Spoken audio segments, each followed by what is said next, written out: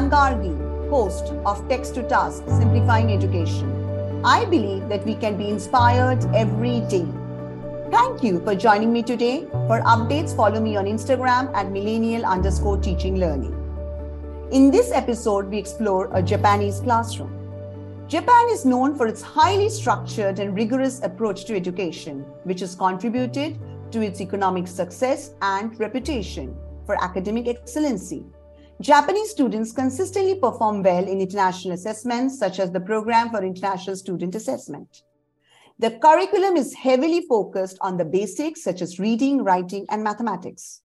Another important aspect of the Japanese education system is the value placed on extracurricular activities. Students are encouraged to participate in sports, music, and other clubs and activities to develop their social skills and interests outside of academics. However, the Japanese education system is not without its challenges. The intense focus on academics can place a lot of pressure on students, and the system is often criticized for not promoting creativity and independent thinking. In this podcast, we'll explore the strengths and weaknesses of the Japanese education system.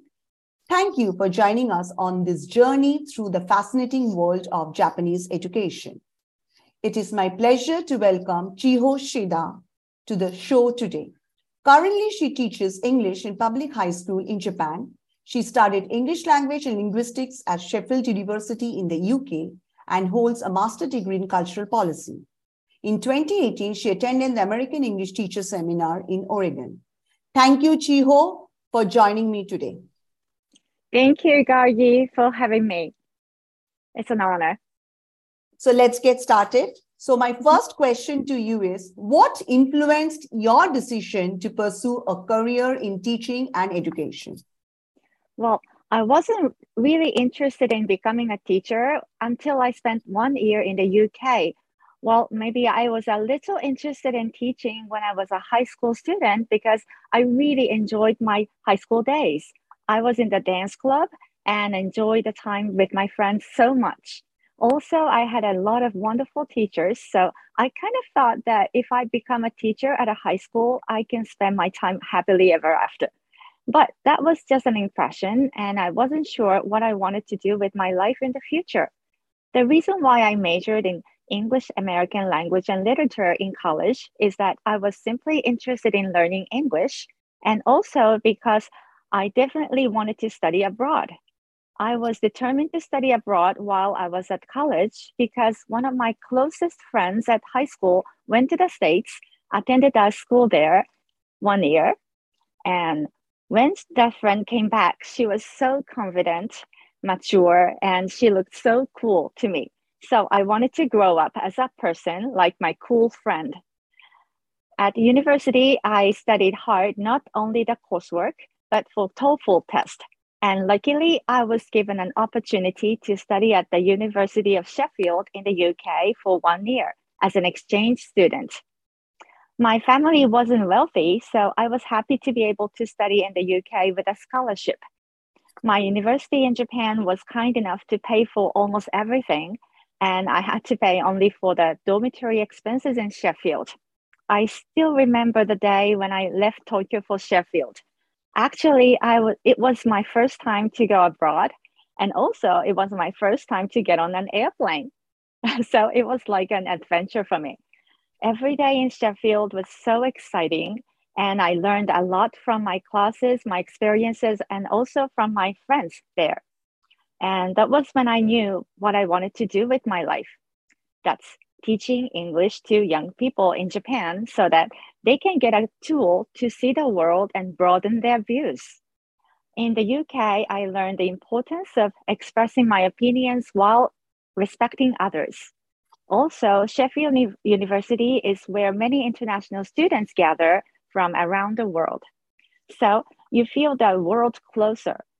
I mean, if you have a friend from a certain country, you have no other choice but to be interested in the country, no matter how little you knew about the country before, right?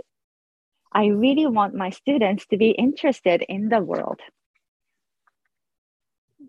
Chiho, that is a fascinating story. Like from dance and all, you transformed yourself to an English teacher. And as you said, Mhm. happily ever after. We teachers are always happily ever after. That's Right. an apt Yeah, use. we should be. And yes, and you have rightly pointed out that learning English opens up the world to us. Yes. And it gives us a huge perspective of the world, a 360-degree perspective of the world. Mhm. So my next question to you is, what is the typical structure of the Japanese school day and school year? Okay, my work starts at 8:25. I'm not a morning person, so I get to school at about 8:15. A lot of my colleagues are already at school. Normally, many Japanese schools start at 8:30, but because of the COVID-19, in order to avoid the rush hour on trains, my school now starts at 9. In the normal schedule, we have 6 50-minute classes 5 days a week. There are 4 classes in the morning and 2 in the afternoon. But because of the COVID, we now have 6 45-minute classes. In both cases, the last class of the day ends at about 3:30. And after school, students clean up their classrooms, and then we have time for club activities. This year, I teach 4 different kinds of classes. One is English communication for the third year students, and I see the students taking this class 4 times a week. Another one is English communication for the second year students, and I see the students in that class 4 times a week as well. I also teach the first year students for English logic and expression, which is a new curriculum this year, aiming to improve students' grammar understanding and output activities such as speaking and writing, hopefully logically. I teach 2 lessons for this class. One more class that I teach this year is not English. Because I work at a school with Sogo course, it's Japanese. I work for Tsubasa Sogo High School, and Sogo means Department of General Studies or Course of Integrated Studies. Actually, there are about 10 public high schools in Tokyo with this Sogo course, and my school is one of them. In Sogo high schools, we have specific classes to enhance career education and project-based learning for freshmen through senior students. This year, I teach the junior project-based studies, and because I'm in charge of this course, I prepare all the materials for this course throughout the year, print the necessary handouts for all the students every week, and give Zoom guidance when necessary. Since this work is quite time consuming, the number of classes I teach in a week is 12 classes, 6 classes fewer than other teachers. At my school, most teachers teach up to 18 classes a week. Personally, I would love to teach 18 English classes a week rather than to teach only 10 English classes and have to do something else like I do this year. So going back to my daily routine, from about 8:30 in the morning to 3:30 in the afternoon, I go to a classroom where I have a class. And when I don't, I plan my lessons in the staff room. By the way, in Japan, it's usually the teachers who move around in school, not the students. I'm not sure how you do in India, but unlike American high schools in TV dramas, we, the Japanese teachers, don't have rooms of our own. So before each class, we need to get to a classroom a little early to get ready with the projector, which is equipped to the classroom. So if you have several classes in a row in different classrooms, we have very busy going here and there. If you are a homeroom teacher, you meet your students at least twice a day, at the beginning of the day at about 9, and at the end of the day at 3:15. So you get even busier. I'm not a homeroom teacher this year, so I meet some students in the class, which I am assistant homeroom teacher, and do the cleaning of the classroom together. After that, I go back to the staff room and continue with the preparation of classes or go to the school gym to take care of the club I'm in charge of. By the way, that's dance club. Or conduct a meeting. Whenever I can finish early, I try to finish work at 5, which is the regular finishing time. But usually I end up staying at school until 6 or 7, sometimes until 8, until I finish what I have to do. I'm not sure about private schools in Japan, but for teachers working at public schools in Japan, we don't get paid for working overtime. In spite of not being paid for overtime, so many hardworking teachers work long hours daily. And I think this is one of the biggest issues in education in Japan. The problem is not just for the health care of the teachers, but it affects the future of education in Japan because a lot of university students who are interested in teaching have second thoughts about becoming a teacher, thinking that teaching professions are too hard and not paid enough, so they're not worth hard work. Okay, thank you. That's a perspective for the Japanese education system. And yes, in India also, we teachers move around, not the students. Oh, okay. I think it is in Asia. I think the teachers move around in Asia, not the students.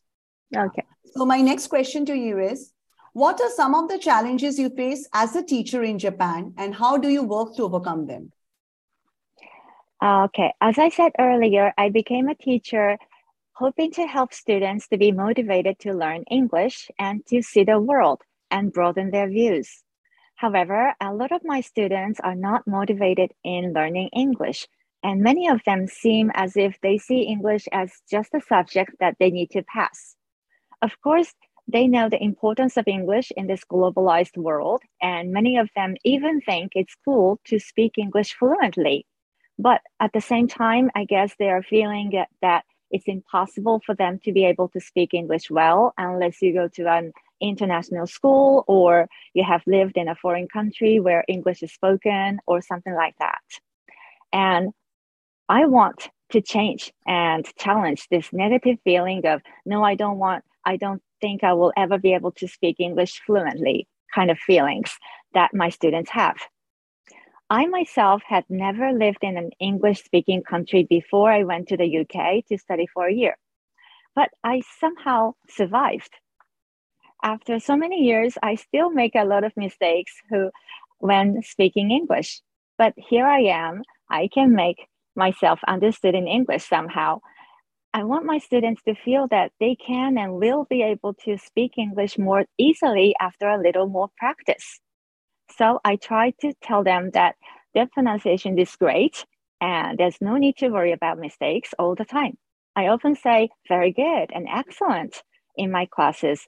I also give it a role to include pair activities, speaking activities where students talk about relatively easy topics. I'm glad that more and more of my students are enjoying the speaking activities in my lessons. I'm going to continue focusing more on output activities of speaking and writing. Thank you. That is such a insightful comment because yes, sometimes students consider English just as a subject which they need to pass. Mm-hmm. Okay, so I'll go to my next question. How does the education system support students who struggle academically or who have different learning styles? In Japan, high school, that is grade 10 to grade 12, is not compulsory education, but over 95% of young people who graduate from a junior high school proceed their education in a high school. When they enter a high school, you need to take entrance exams and pass them. In Tokyo, there are a lot of high schools, public and private, you can choose.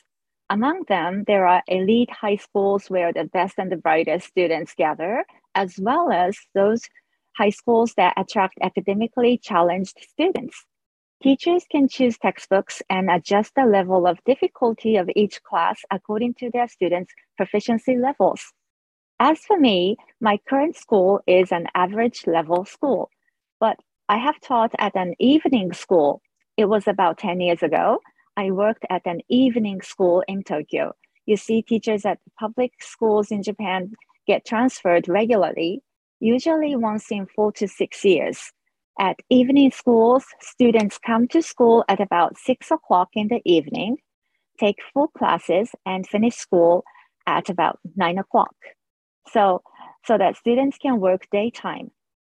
Entrance exams at evening high schools are very easy, or they're designed to be easy so that anyone can receive high school education if they want to. In Japan, it's important to have high school graduation certificate in order to have a decent job. So evening high schools play an important role. Back then, I had a variety of students. I had students with learning disabilities, students who had quit other high school, elderly students who couldn't go to high school in their teens, and international students who just came to Japan and have difficulty understanding Japanese, and so on.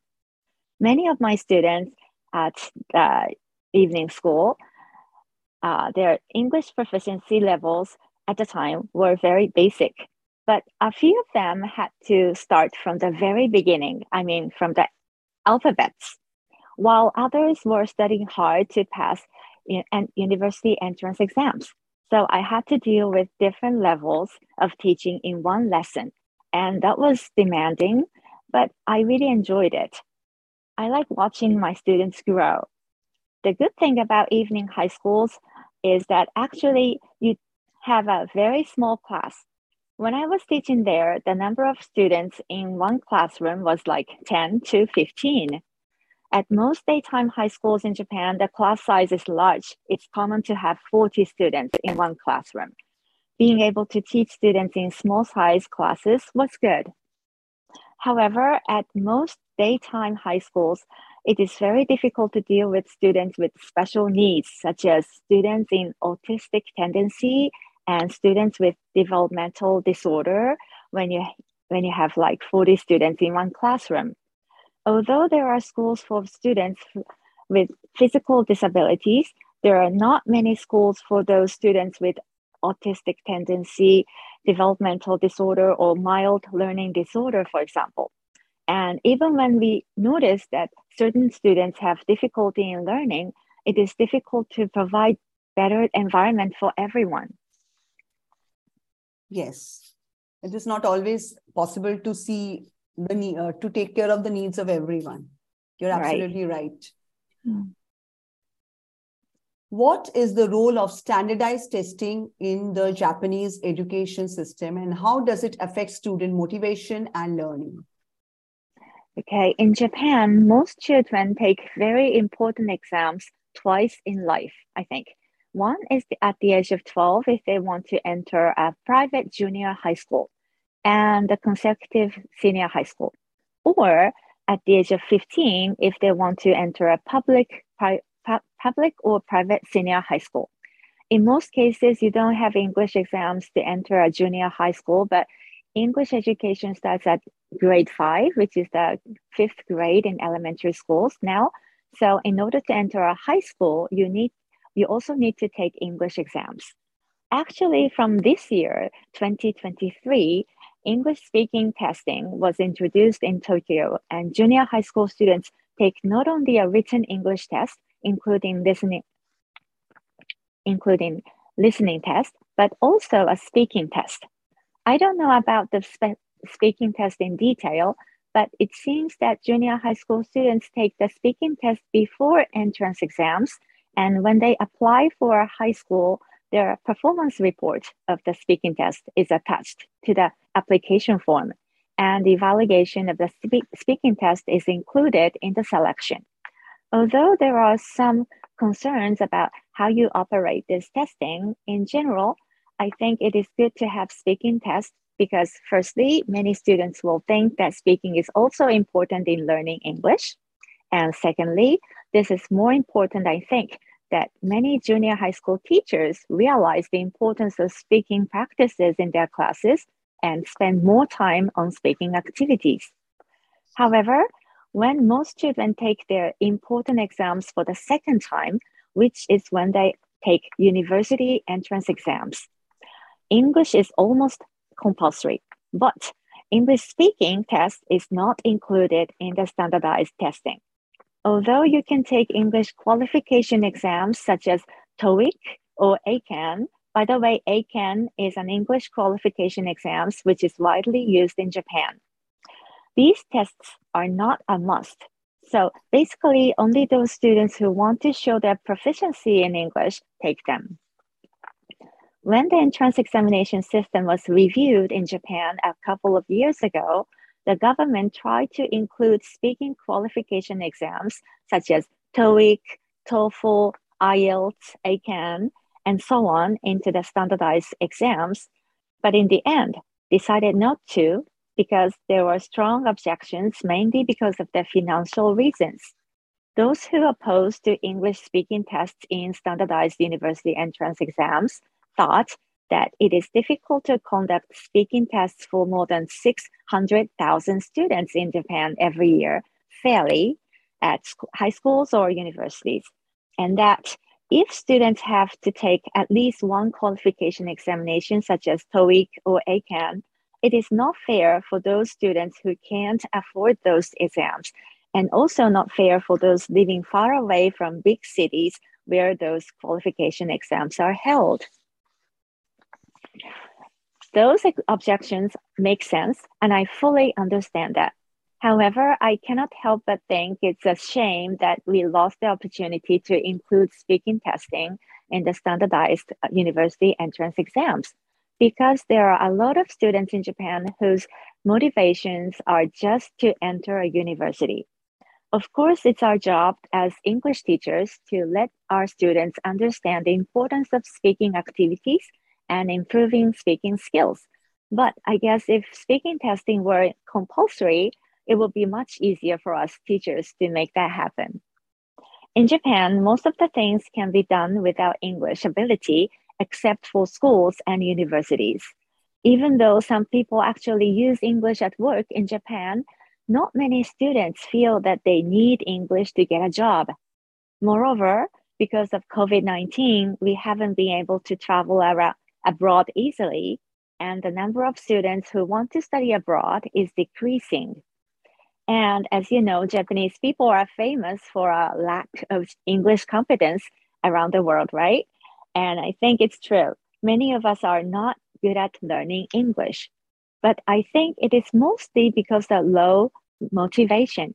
If we succeed in motivating our students, I am sure that our Japanese students will learn English better.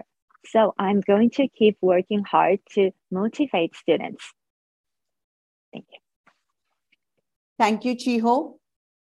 And that's all for today's episode. Thank you for tuning in and joining us as we explore the many facets of education in Japan.